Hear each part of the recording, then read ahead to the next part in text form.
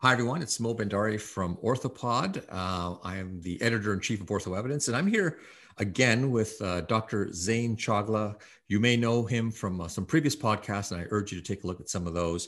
He's an associate professor in the Division of Infectious Diseases in the Department of Medicine at McMaster University. Welcome this evening, Zain. Hey, thanks for having me. Let me just give a preamble, and then I might just let you speak and give us some insights to our members. We're about 56 million cases worldwide. I'm kind of reading this evening about 1.3 million deaths. Canada's about 310,000 cases. And if we look specifically at the two provinces that are most hit, Ontario and Quebec. Ontario, for example, has seen, I think it's a week or so of cases well above 1,400 cases a day. There are all kinds of questions out there. And I think the big ones are, when might we see sort of this end of a second peak? When might we see a vaccine that's going to be accessible around the world, but particularly for Canadians? And, any insights you might have on what the ensuing weeks in Canada might look like for those of us who are represented here in this country. Yeah, so thanks for that. I mean, I think, it's interesting. We did this podcast many months ago, and this was at the beginning of our first wave, and we went into a summertime where we were protected by a number of things that protect us normally against respiratory viruses. The fact that we don't congregate as much, the fact that we're outdoors more, the fact that, we tend to be kind of more dispersed in the summertime. But unfortunately, the wintertime is where our respiratory viruses come back because of the opposites of those behaviors, and we're starting to see that now. We've seen rates essentially in most jurisdictions around the world outside of Australia and New Zealand spike up, and Southeast Asia spike up. And certainly places in Europe that have had to institute a full out lockdown to try to get their rates under control, healthcare utilization getting out of control in some spots in Europe. We also have the reality of our neighbor to the south essentially taking very little in terms of mitigation measures. Some states doing a bit better than others, but an uncoordinated national response where the burden of disease is just growing and growing and growing. In some states, 50% of people showing up to an assessment center that are testing positive. And then you're seeing, the same thing happening in Canada. And so the two hardest hit provinces, Ontario and Quebec, which were part of the first wave, particularly in the urban density regions, but also in the long-term care sectors, fairly hit profoundly, which have seen cases rise and societal restrictions over the last couple of months to compensate, particularly in the areas where things have been out of control in Ontario and the Greater Toronto area, Peel, York Region, Durham, Halton, and at some point Ottawa, and in Quebec, Montreal, and Quebec City.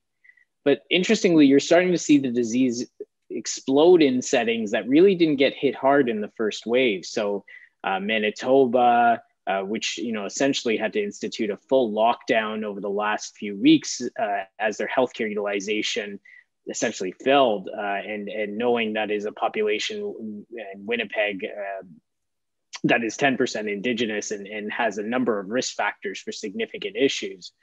You're seeing rates rise in Saskatchewan. You're seeing rates again get to the point of critical healthcare utilization in Alberta and even British Columbia and the Greater Vancouver area and in Fraser region having a significant amount of cases. And so these areas which actually came out fairly quickly and things actually improved over the summertime and had relatively low rates are now actually seeing more growth than the traditional hotspots in Ontario and Quebec. And so you're seeing society now responding to this. I think we've all learned how to use universal masks, mitigate risk, get tested. But I think, given that we are trying to do so many things in such complication, getting kids back to school, getting most people back to workplaces, having most businesses open other than certain high risk industries, from a healthcare standpoint, being able to perform all the surgeries we missed, as well as being able to provide routine care as appropriately as possible. You have this second wave where you have all these balanced priorities.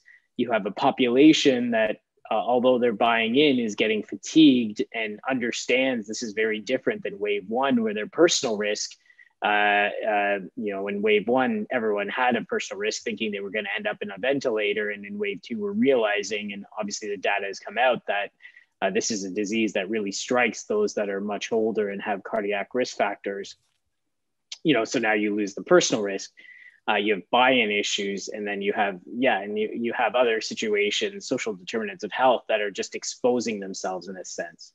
From a hospital standpoint, it's also very difficult, as again, we're trying to run all these services. We have to maintain some capacity to deal with COVID patients in the community. We have PPE challenges in certain places. We can't do this typical things like hallway medicine just because of the infection control risks. And we have to, again, deal with everything that's going on, a flu season, pneumonia, and help with managing some of these issues in congregate care settings. And congregate care settings across the country are getting hit hard. We're hearing stories essentially throughout Ontario, some fairly horrific stories in Manitoba about congregate care settings that have essentially been entirely replaced by COVID cases with a significant mortality. And so the next few weeks moving forward are going to be quite difficult. I think we're going to be seeing much more restrictions, and even in the coming 1 to 2 weeks, with more forward-facing industries being told to close, hopefully sparing things like schools and childcare, which have a face and a place in society that are significant for the development of our children.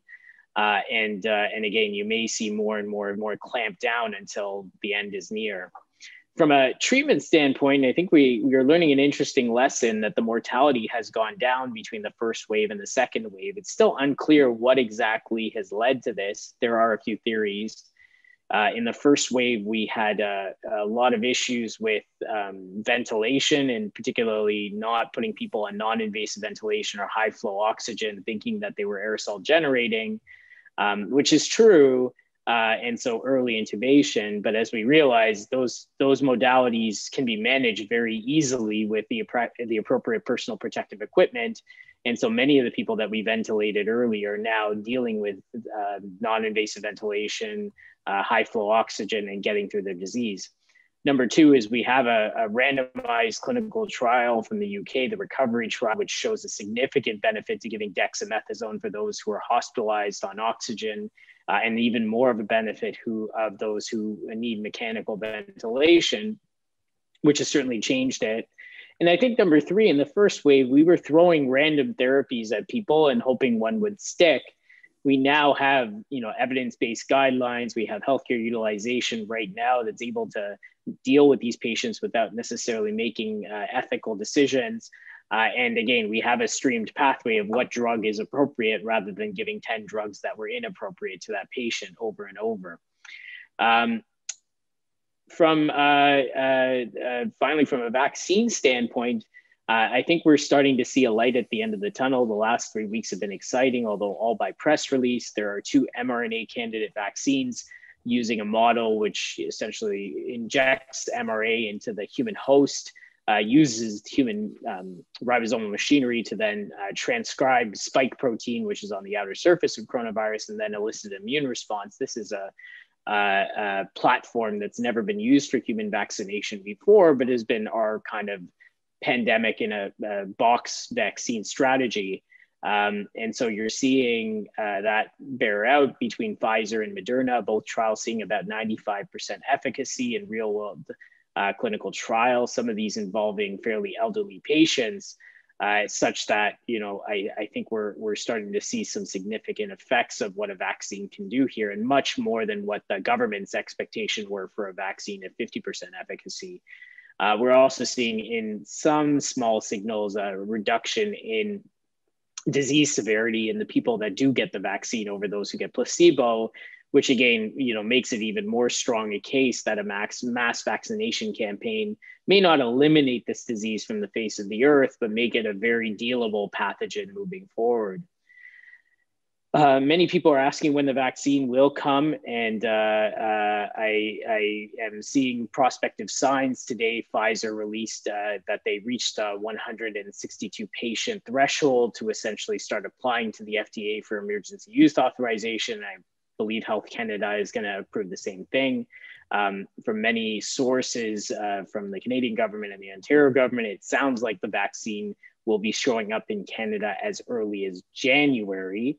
With the number of doses ordered in the Canadian context, about 20 million of the Pfizer vaccine and 56 million of the Moderna vaccine, we are going to likely see most Canadians vaccinated over the course of 2021, starting with a prioritization framework that was derived from the federal government, focusing on long-term care and congregate care settings and those who are vulnerable, their healthcare providers, other frontline healthcare providers that are taking care of COVID patients, and then moving on to more forward-facing professions like, you know, other physicians, police officers, nurses,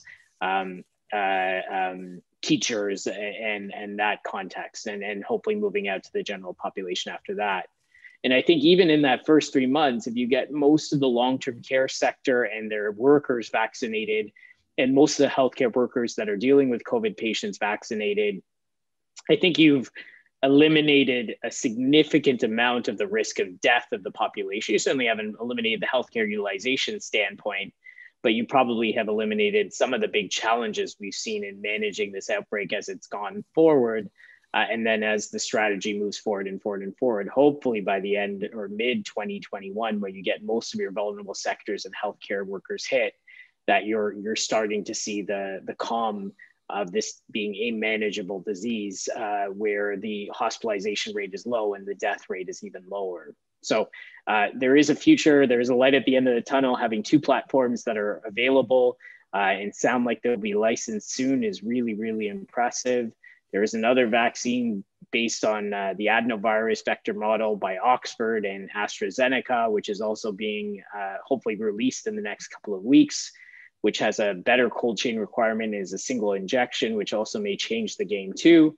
And even from a global health standpoint, some of these vaccines will be hopefully administered, and Canadian government has been instrumental in giving to the COVAX network, which is a vaccine network to provide low and middle income countries access to these vaccinations going forward. So certainly we're seeing a bit of pain, a bit of a tough situation now, and probably a little bit more restriction in the next few weeks, given that the rates are starting to go out of control as per a respiratory virus and healthcare utilization is getting out of control.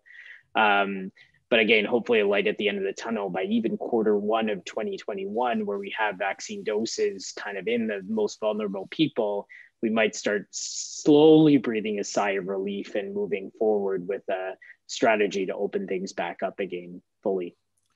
Hugely thankful for that. That's extremely helpful update. Covers it all. I don't have to ask you much, but Zane, let me ask you two very quick questions before we close out here. Yeah.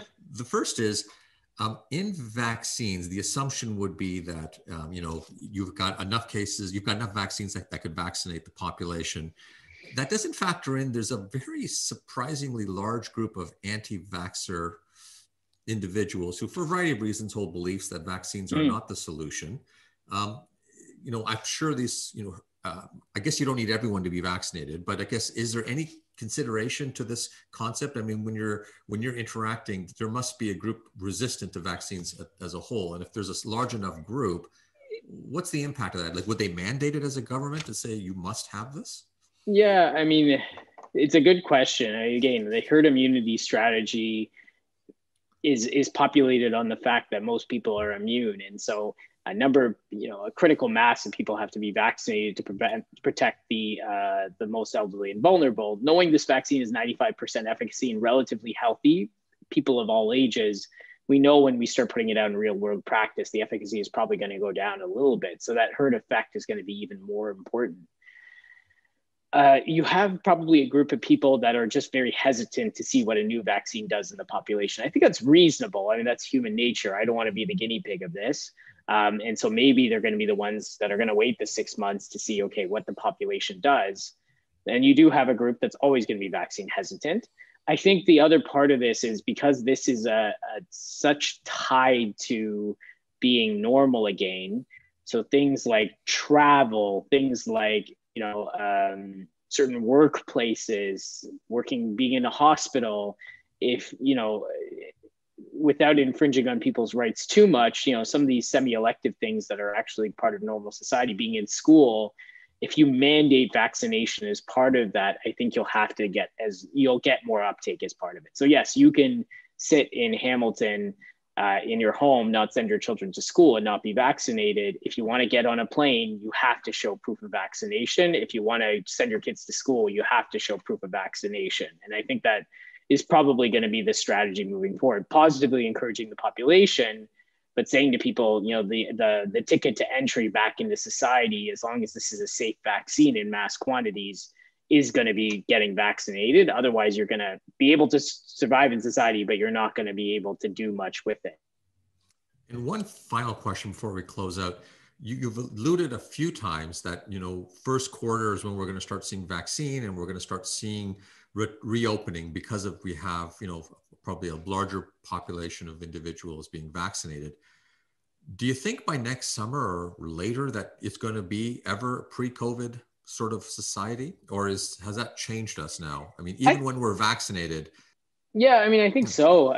It's funny because I think, there's two facets. There's people that are extremely careful, and there are other people that are probably going to be over aggressively happy to get back into society, right? And, it's ironic. I was looking at when the Pfizer news came out, the biggest stock that went up wasn't Pfizer, it was Carnival Cruises, because people just knew that cruise lines now just had a new life, and everyone who is wanting to go on their cruises are going to start booking them soon, right? So I think it's that. I think there is going to be a component of society that's going to shy away and wait for everyone else to engage. As we know, this is an infection that in those between 20 and 50 don't cause a lot of long-term stigma, don't cause a lot of long-term damage. Not to say that it doesn't happen, but it's not common. That subsection, when they're going to feel like they're immune, they're not going to necessarily contribute to spread in society. I think they're going to engage in society trying to make up for the lost year they had. You may see some older members and vulnerable members still kind of sheltering at home and being very careful. But I think you have a lot of people that are waiting in line to get out, and hopefully this is the ticket out by, quarter 3, quarter 4 of 2021. Got it. On that note, thank you very much, Dr. Chakla-Zane, for spending a little bit of time with us at Ortho Evidence to give our membership an update. Have a wonderful evening.